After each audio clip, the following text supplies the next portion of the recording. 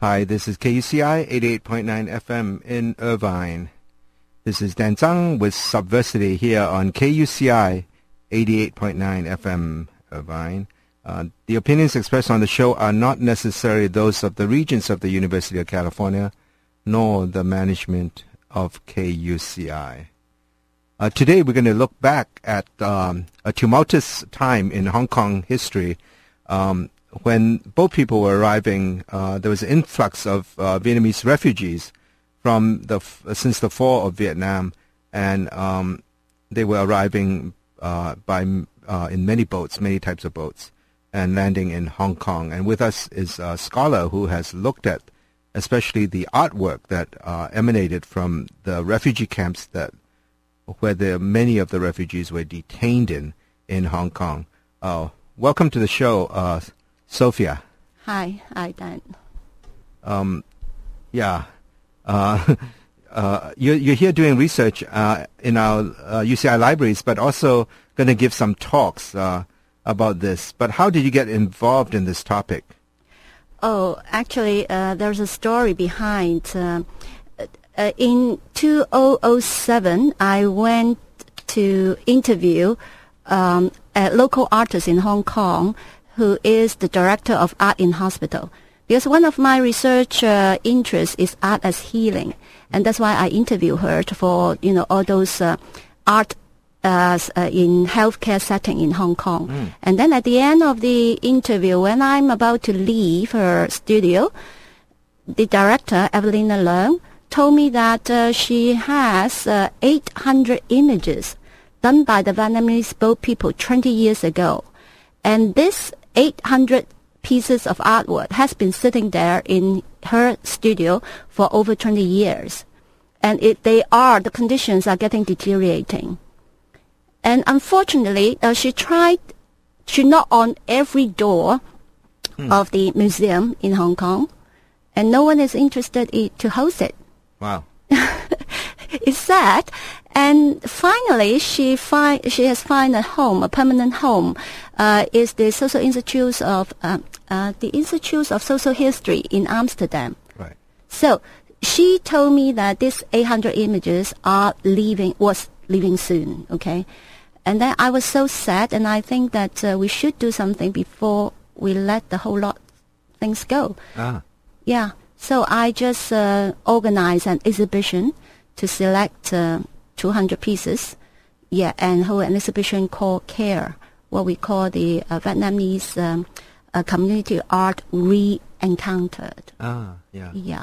And this was in 2008 at your university at Lingnan. Yeah, in April. And the result is quite rewarding because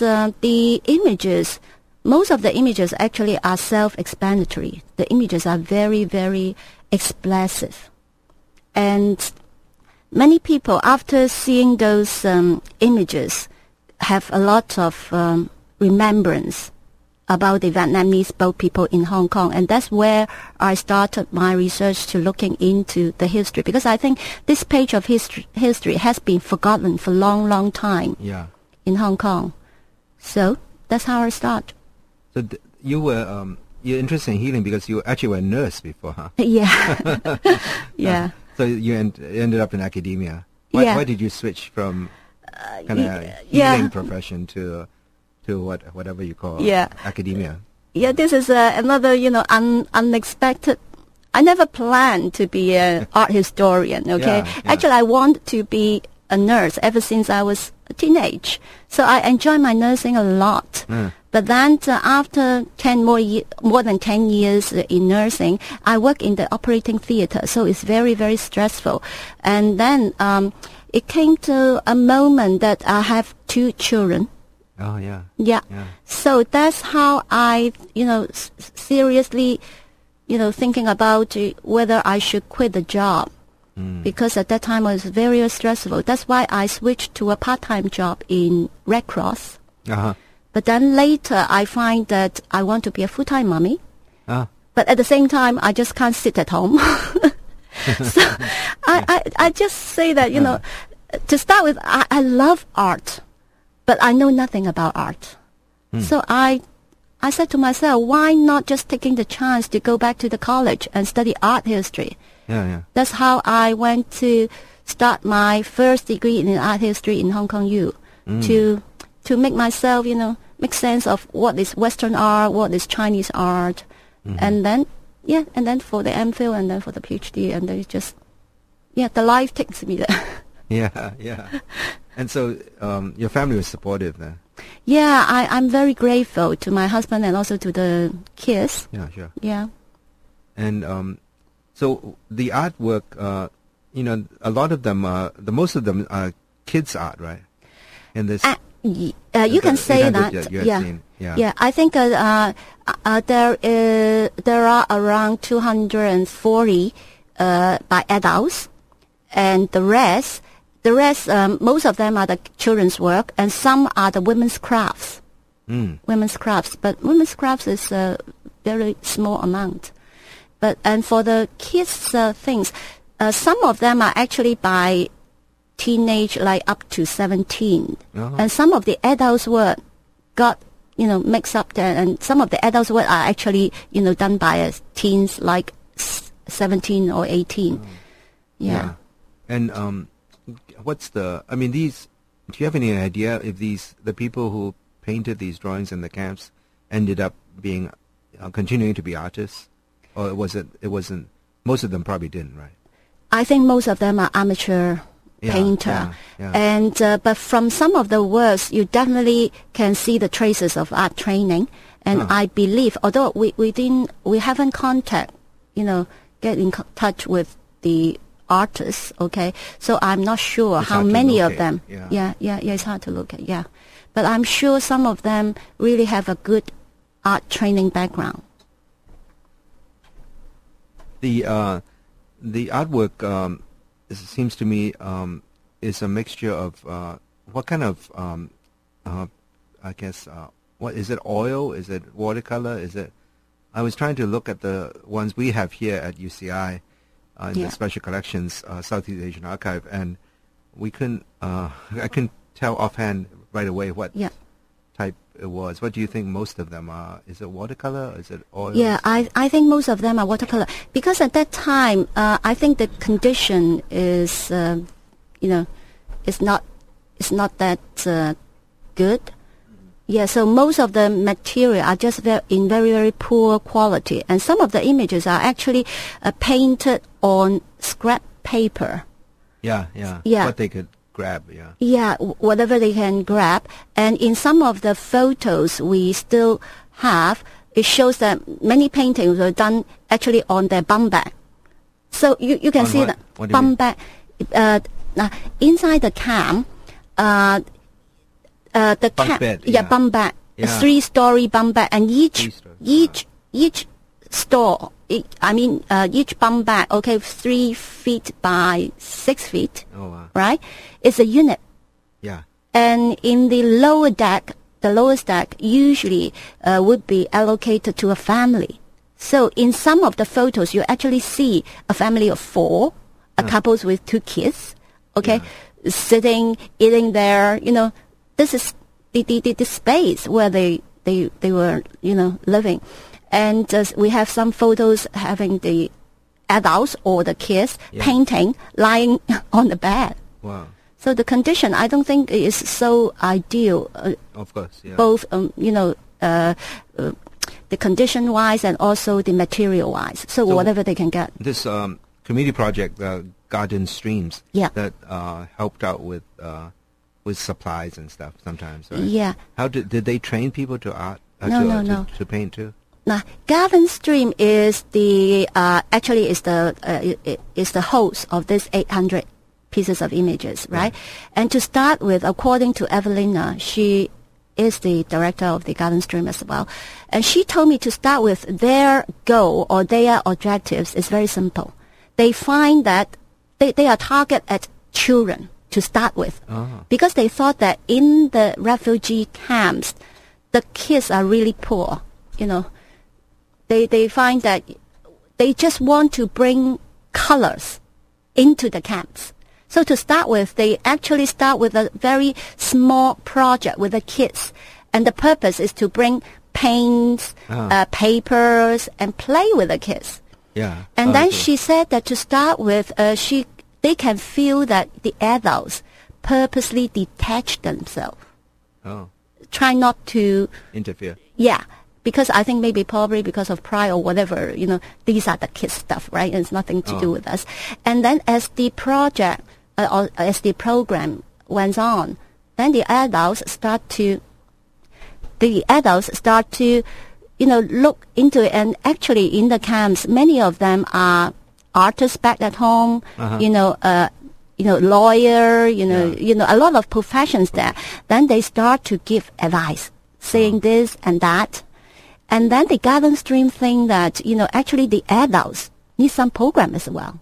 Yeah. That's why they bid for funding, and they were funded by the United Nations to run a 3-year art project inside the camp. And their strategy is to let the Vietnamese adults to run the whole things. What they provide is the material and management and also advice. For example, the adults actually run a series of journal called Freedom, Trudeau. Trudeau. Yeah, and from recruiting the writings, poems to layout to whatever, was all done by the Vietnamese themselves. That was also part of Garden Stream. The magazine.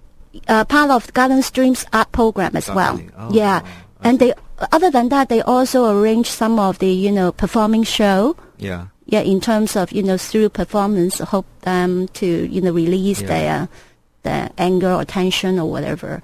So they did a lot of things in that 3 years, and among those are the painting class and So where the collection. This was 1988 to 91. 1988 to 91. Yeah. So at that time, were the camps mostly closed camps?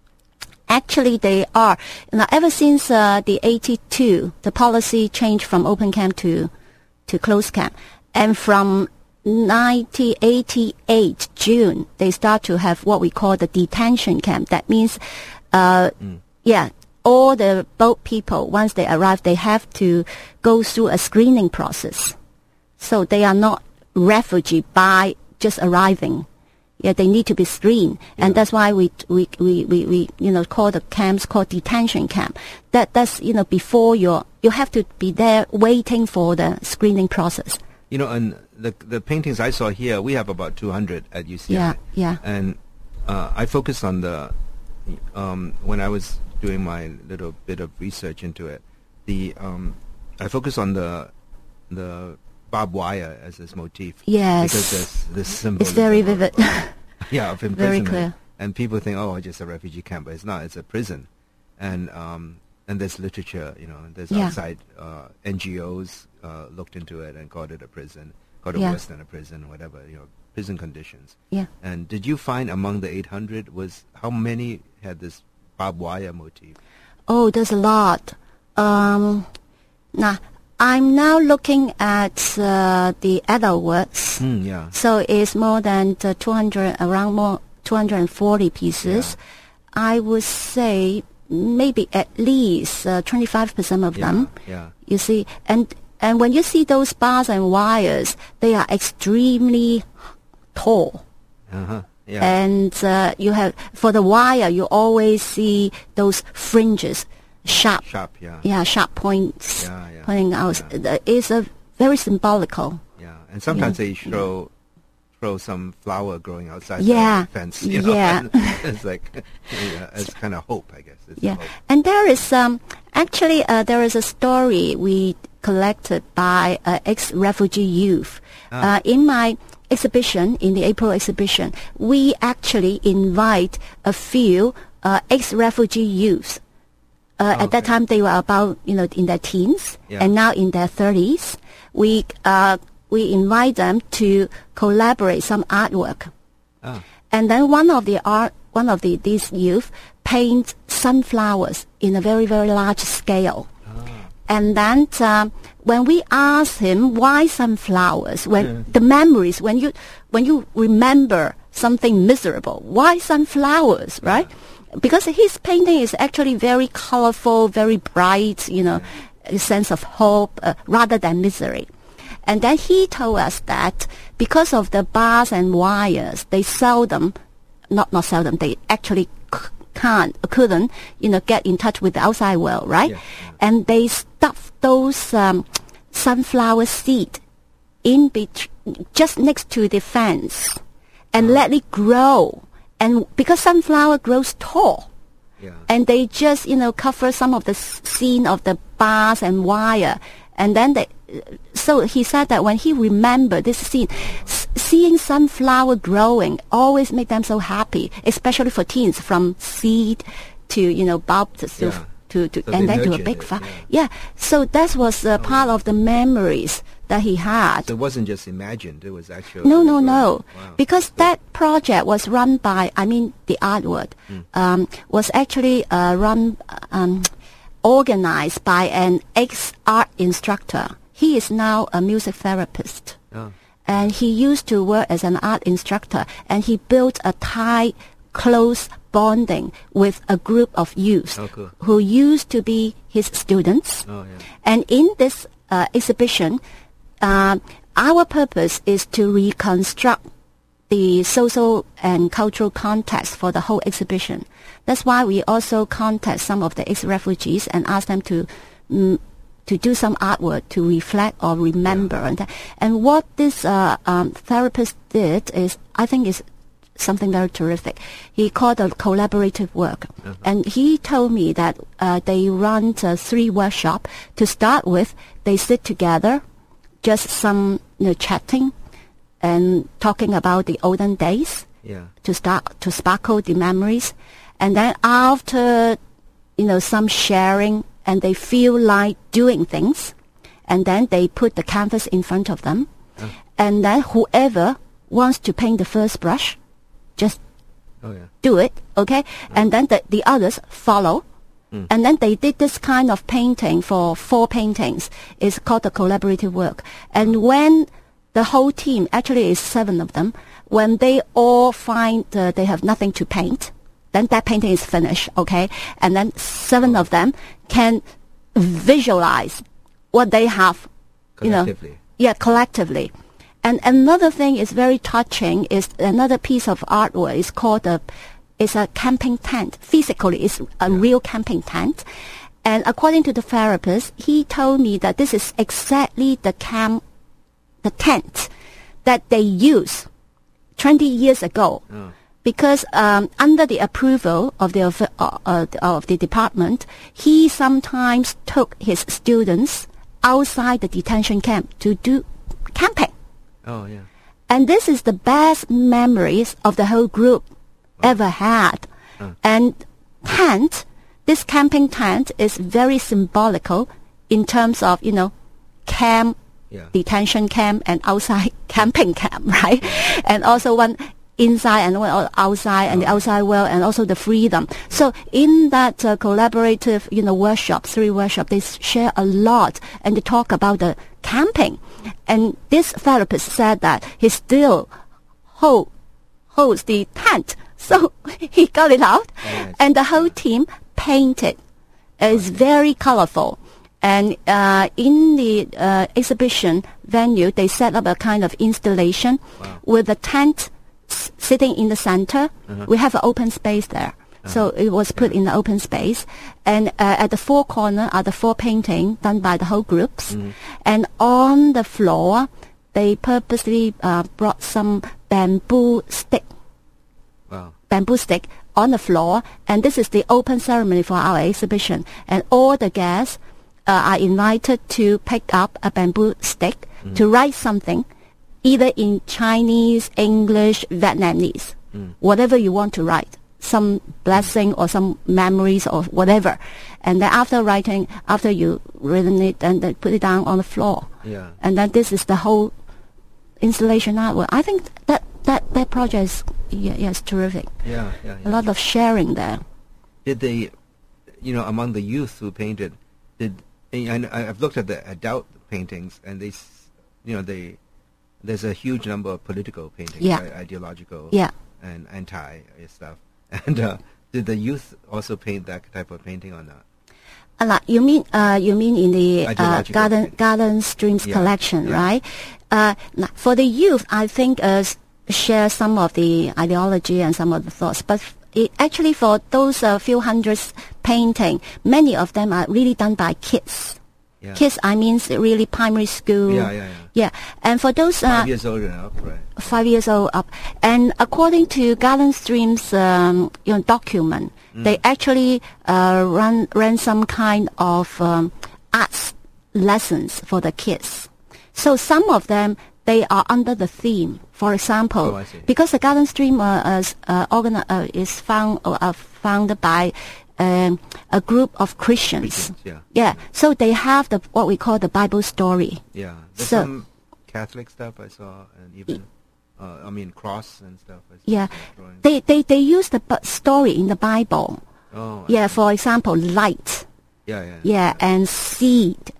And then, according to those, we still have some of the documents recording how the curriculum or how the classes is structured. And for example, that classes, the theme is about light and see. hope, and they talk about a story in the Bible, and then share with the kids, and then ask them to draw. Oh, I see. So, yeah. Yeah, so a lot of those, and another themes that I have read is talking about, because I saw a lot of paintings with hands print, those kids' hands, colored your hands with colors and then put your hands onto the paper.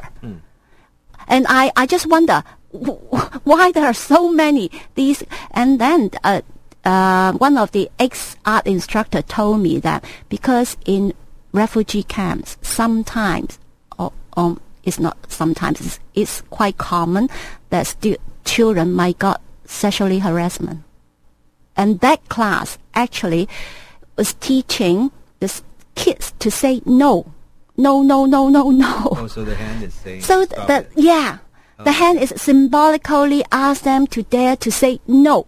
Oh, I see. That's why, Yeah. I because think, otherwise you wouldn't understand yeah, why. I just wonder how come so many images of. I thought it was out of fun, because kids like making prints or making lousy, messy things.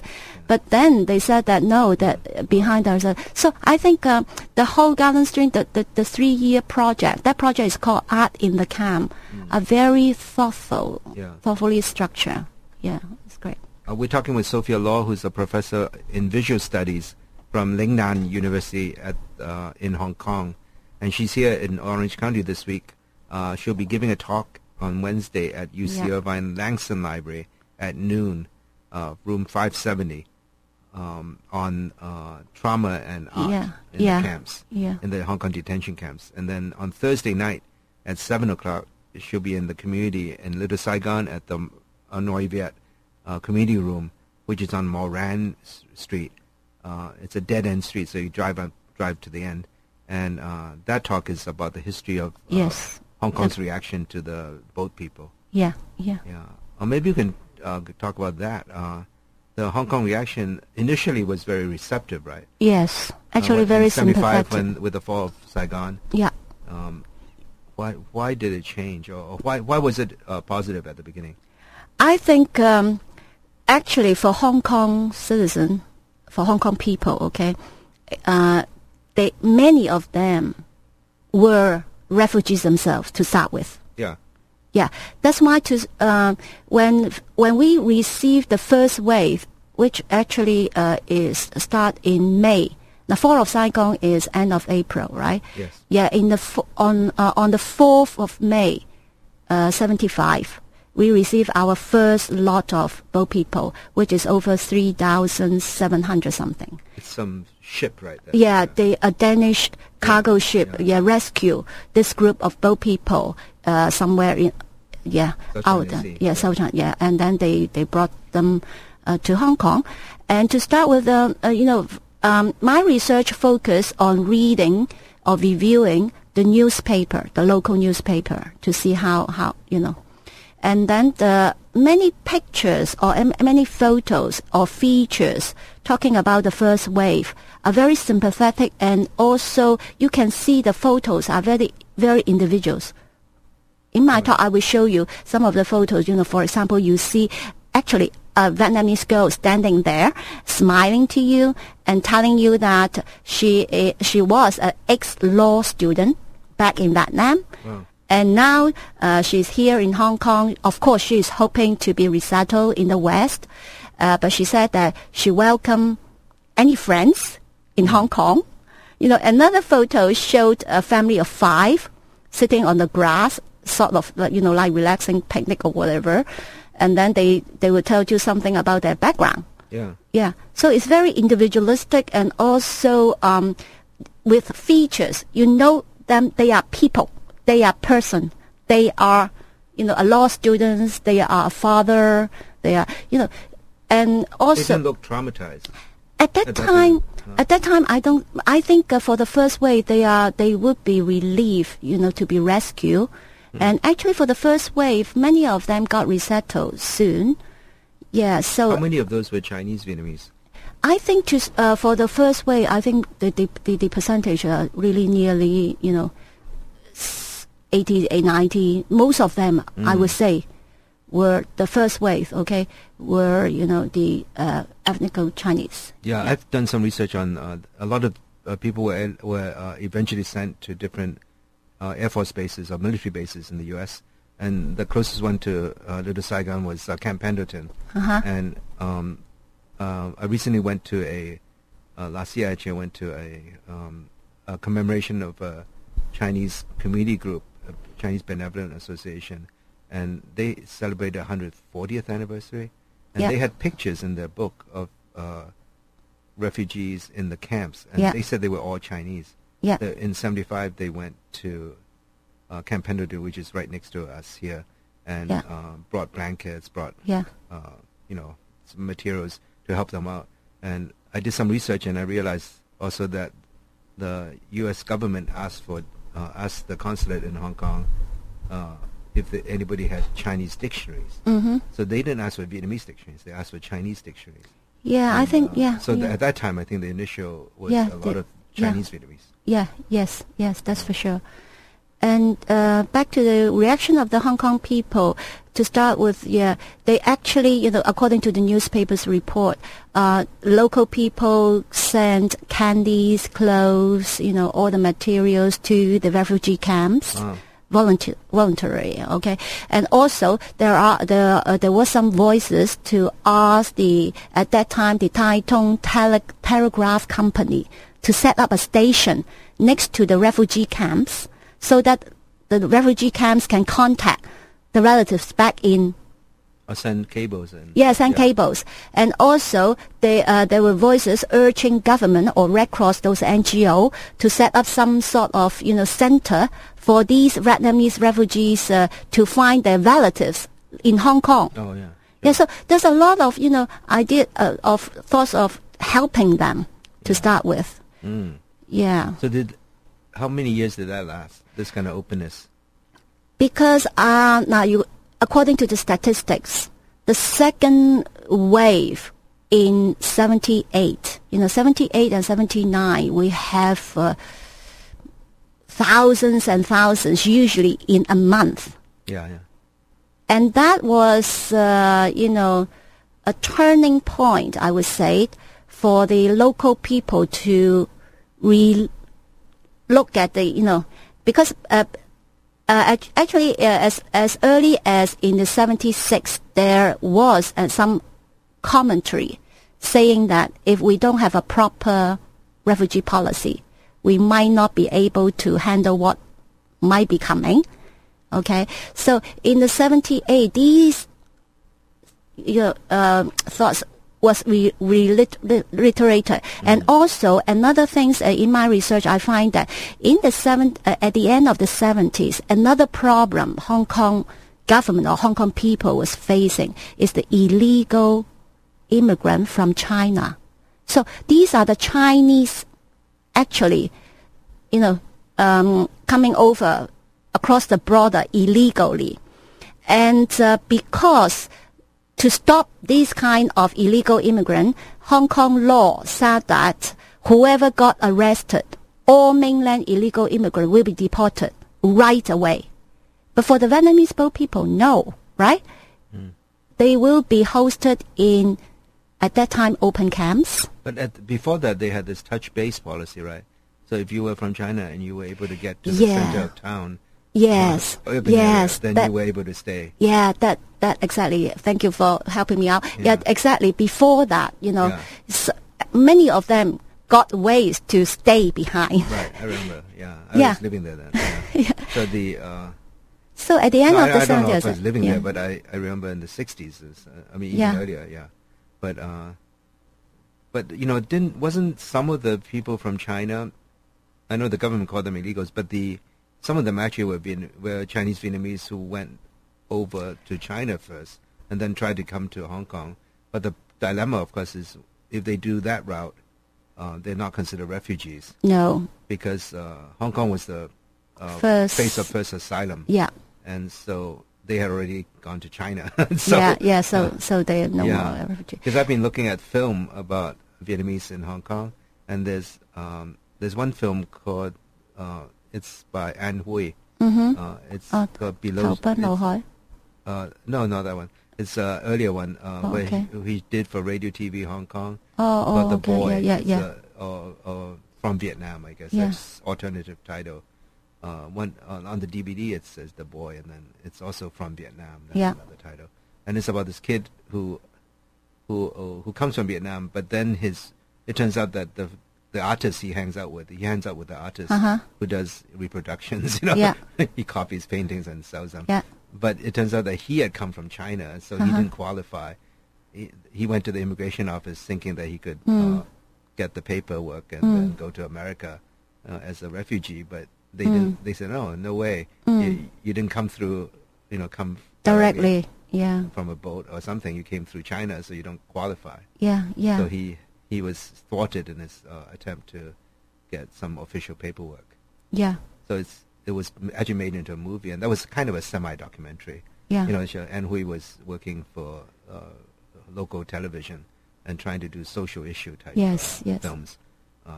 And so I was struck by the fact, actually it's relevant to today too. I mean, in America there's all this issue of who's illegal, who's legal, and it actually applies. You could watch that film and feel that.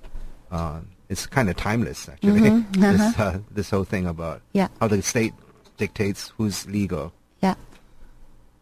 and who isn't, and then people are stuck in a limbo land. Yeah. But so you're saying that by the 80s? Yes.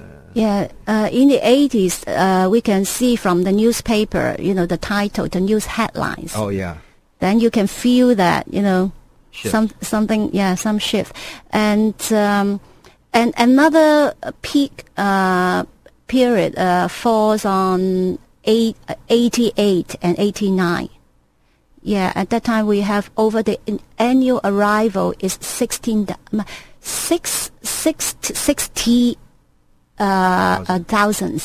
So it was quite alarming, and that was the time when the government decided to have the detention camp, so-called the screening process. And of course, the screening process will sparkle a great anxiety and frustrations for those, arriving. And most people by that time problems. didn't get they weren't given permission to be recognized as a refugee. Yeah, after the screening process, according to some statistics, they said that, before the percentage of getting, qualify is much, much larger. And then after the screening process, one article actually said that the government believe only 10% of them, the whole lot of both people, were actually refugees. So meaning that 90% of them were not. But that's ridiculous, right? There's such a shift from before. Scam kind of thing. I mean, they made you go through this procedure, hoping that you would. This is because I think the reception of the Western from other actually they were not going to accept them. Oh, I see. Yeah. Yeah. Yeah, that's true. Yeah. Yeah. So they just got stuck. Yeah. Oh boy. Yeah.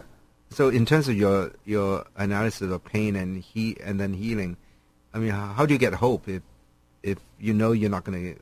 I mean, if the percentage is so low of success? Mm. I mean, what is there to hope for?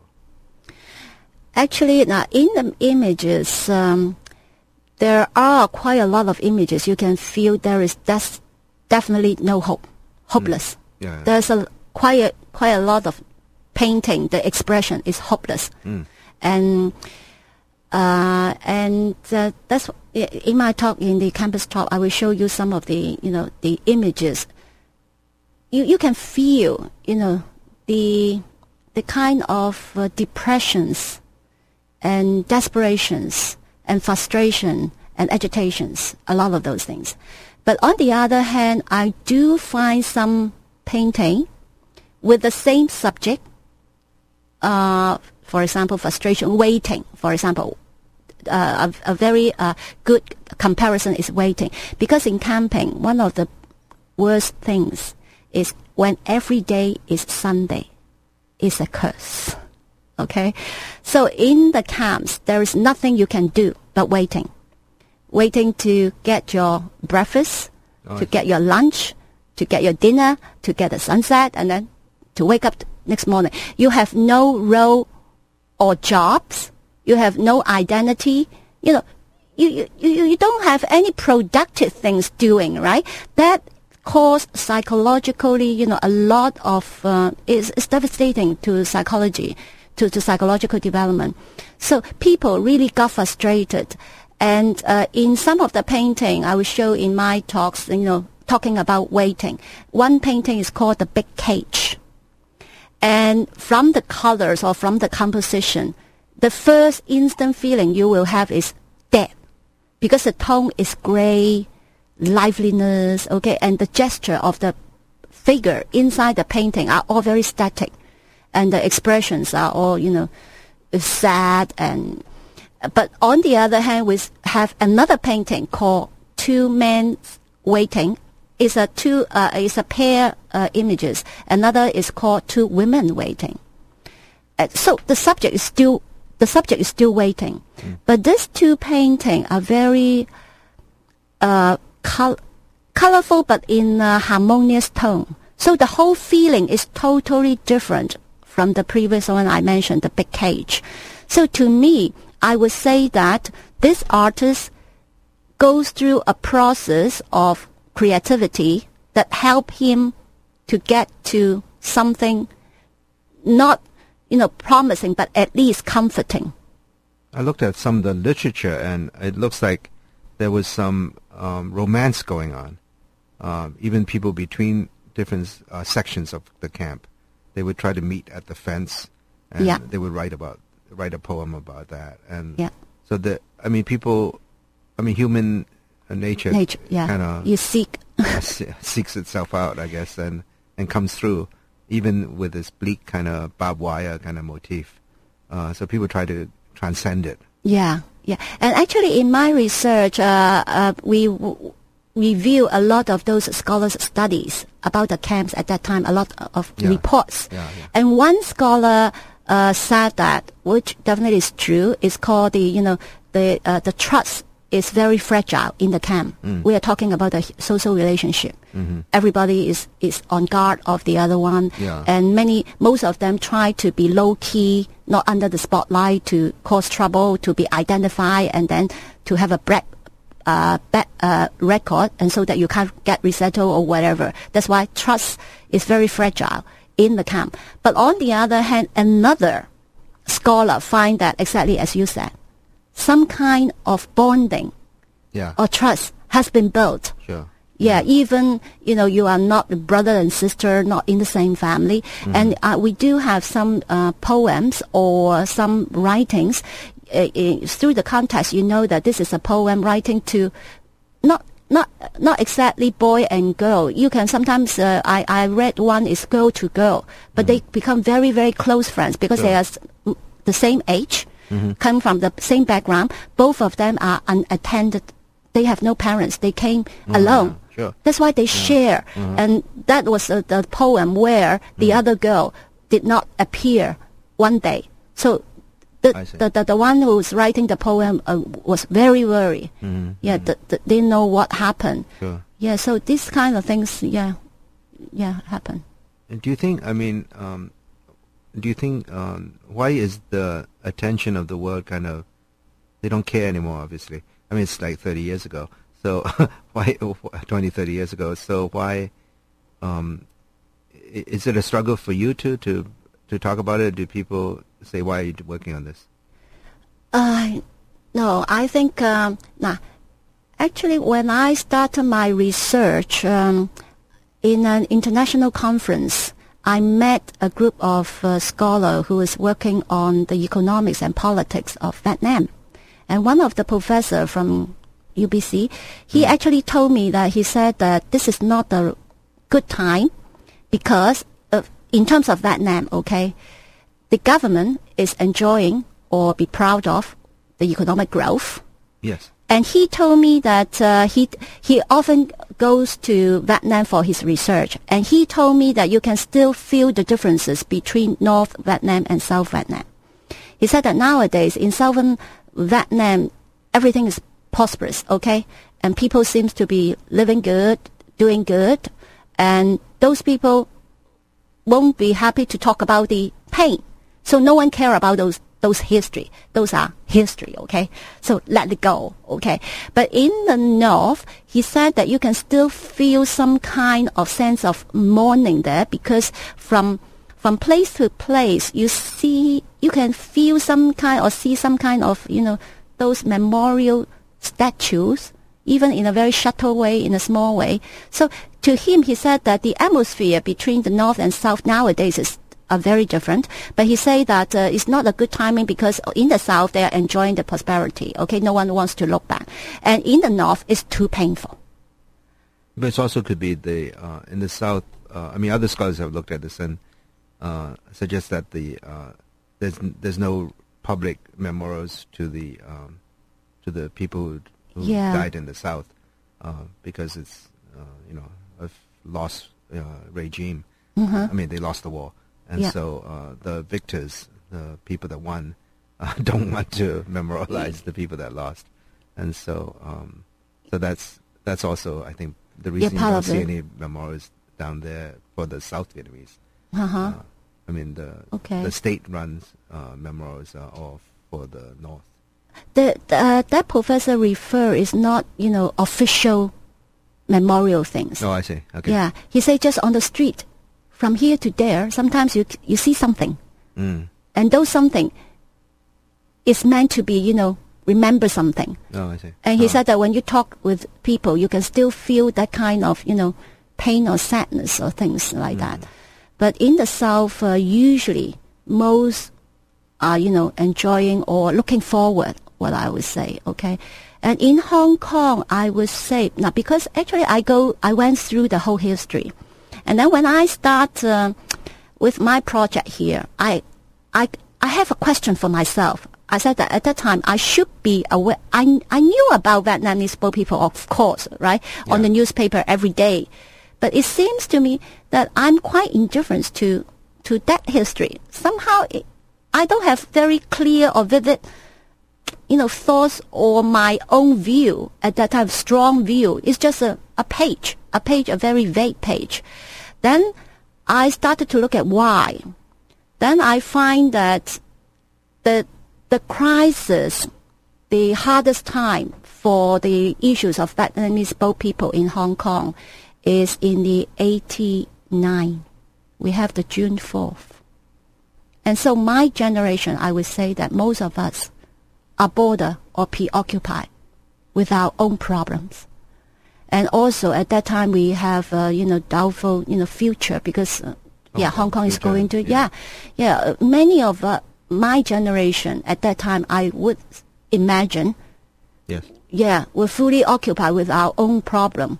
Mm-hmm. So we don't have extra, energy or whatever to pay attention. And only the message we got from the mass media is they are the problems, right? Right. Or the riots, or violence. It's the same now. If you look at, actually, I've been looking at Chinese papers about coverage of Vietnamese, Chinese, or Vietnamese even. In the Chinese paper, it's it's always about crime. Yeah. It's yeah. always. Yeah. Always negative. It's almost never about anything positive. No, yeah. But maybe that's true with mainstream media too, and because there's always crime, and then they mention the ethnicity also. Yeah. So, and in my research, we find that, part of the reason was because of the restriction of the Hong Kong government at that time, the release of news. And also at that time, most of the detention camps were in islands or remote area, and they are all covered a very restricted area. Yeah. You have to get permit. you can go in. Yeah, like that's that. why the journalists usually could only shoot the images from very far away or high above. And that's why there is a theory, because in my research we are talking about, from individual to mass. Because to start with, as I mentioned in the beginning of this show, Yeah. we said that, the news media in the report, you can see this Right. is a person, They right? focus on the individual. Yeah, but after 80s, we don't see person, okay? We don't see faces. We see mass. We see a crowd of people, a group, the others. Yeah. Yeah, and this is, Demonized. yeah, Group. yeah. So I think, a lot of reasons. Yeah. Do you, so I mean, people were thinking, they're more worried about the return to China and what the implications for Hong Kong people, and but why did people? I know people did get expatriate, back to Vietnam, but then some of them actually came back to Hong Kong. So why did they come back to Hong Kong? You haven't done. Have you talked to people that come back? I have contact a couple. Yeah. He come back is because his girlfriend, at that time was girlfriend, now is his wife. Oh. They met in refugee camps. I see. And then he went back to Vietnam, and they still keep in touch. And after years of, communications through letters, he finally decided to come to Hong Kong, and they got married. Wow. Yeah. So it's a romance thing. Yeah. Yeah. Wow. Yeah, we are glad. Yeah, they are happy, and they are. Yeah, and as far as I know, he is now, traveling to countries time to time because his family is now still in Vietnam. Yeah, so he's just fine. What do you think about the reception today? I mean, or do Chinese in Hong Kong, do they think of Vietnamese as the other, or do they think of them as? I mean, what do you think? Yeah. This is why I need to review the whole history. I would say that, because Hong Kong people actually have very, very little knowledge about Vietnam and Vietnamese, right? Before or after the whole history, okay? We, even in our secondary history, but we don't study Vietnam, right? We'll study Chinese history or Western history, but not Vietnam in particular. So all we know about Vietnam is Vietnamese boat people. And then at the end, most of those so-called knowledge are negatives. So I would say that even up to date, there is still a lot of people, whenever they think about Vietnam, are those images on the TV, the riot, the things.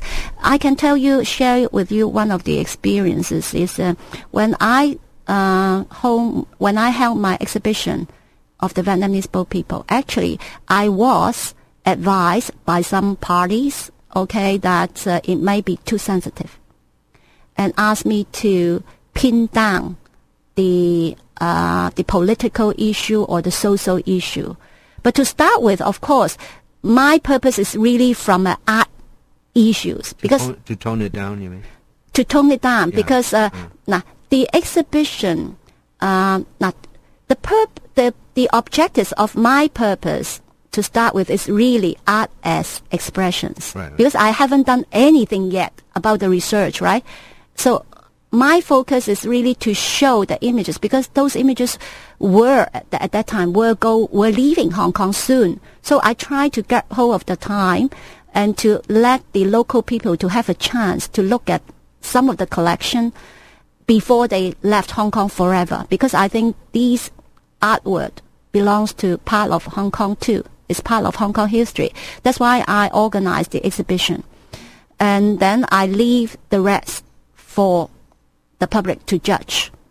But then some people advised me because they said that one way of, one friend actually said that, imagine if you were a Vietnamese, you've been settled in Hong Kong, integrated into the society, right?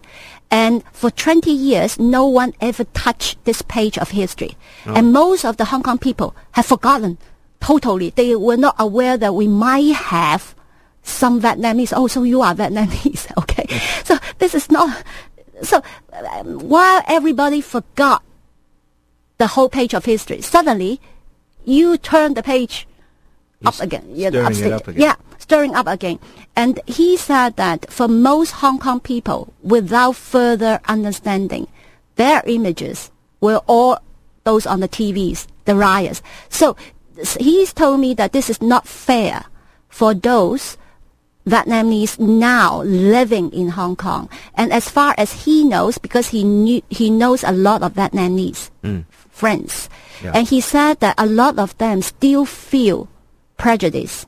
Sure. Yeah, that's why many of them would not disclose themselves. Yeah, they are Vietnamese because apparently you can't tell whether you are Vietnamese or Chinese. And if they grow, for 10 years, 20 years, they speak fluent Cantonese, and they actually are now. Go back to that couple. They got married in Hong Kong. Actually, when I interviewed them, I asked them what sort of identity you feel. They love Hong Kong. And they said that if you ask me, I would say that I'm a Hong Kong people. I'm a Hong Kong local. Mm-hmm. Yeah. That and these were not ethnic Chinese Vietnamese. I'm not sure. At least part of, I would say that, because for I think for the, if I remember correctly, okay, for the girl, she did tell me that half father or mother definitely is Chinese, because we're talking about food, how we eat, and then they said, part of, I'm actually, part of Chinese. Yeah. So there is no problem for her integrating into Hong Kong society. Yeah. And she finds Hong Kong is a very open, many opportunities. So she enjoy. That's why she does not choose to go back to Vietnam, because I asked her why he comes over to Hong Kong, why not you go back to Vietnam, right? She didn't want to leave. Yeah. Huh. So did the government, the Vietnam consulate there, did they get upset? Yeah, I think they are a little bit sensitive, and they actually call me and we discuss. And I explained that why I choose this time to hold the exhibition, because the exhibitions are leaving. So I have to do it now, or otherwise I would never do it again. So this was 2008? 2008. Yeah. And I explained to them that I understand totally their concern. And I respect that, because I know the subjects I'm touching is very, very sensitive. And this is definitely not my will to provoke any pain or any adverse, emotion for anybody, for any reasons. And I explained to them that for me, these images are really treasurable for me to study, they express, because all of these were done for purely inner expressions. To start with, these images are all created for self-expressions. They did not expect it to be exhibited, to be shared, or whatever. So it's really the inner voices, a self-dialogue. Mm-hmm. So to me, these are great resources to understand how art can be a powerful language for something very difficult to be articulated in words. This is my purpose, and this is the theme of that exhibition. Did anybody whose painting was in the exhibit come up to you and say, "Oh, that's my painting"? No. But we do have an audience came in with two kids of her own. And because in the exhibition, as I said, we invite the persons who've been involved in that project. One of the artists is Evelina, actually. She did an installation. and her installation was made of hundreds of photos of Garden Stream at that time. Yeah, and that lady actually told us that I recognize this lady. She was in my camp, and she started telling her children about these things. Oh, that's great. Yeah. We're coming up to the end of our time. Thank you very much. Yeah, thank you.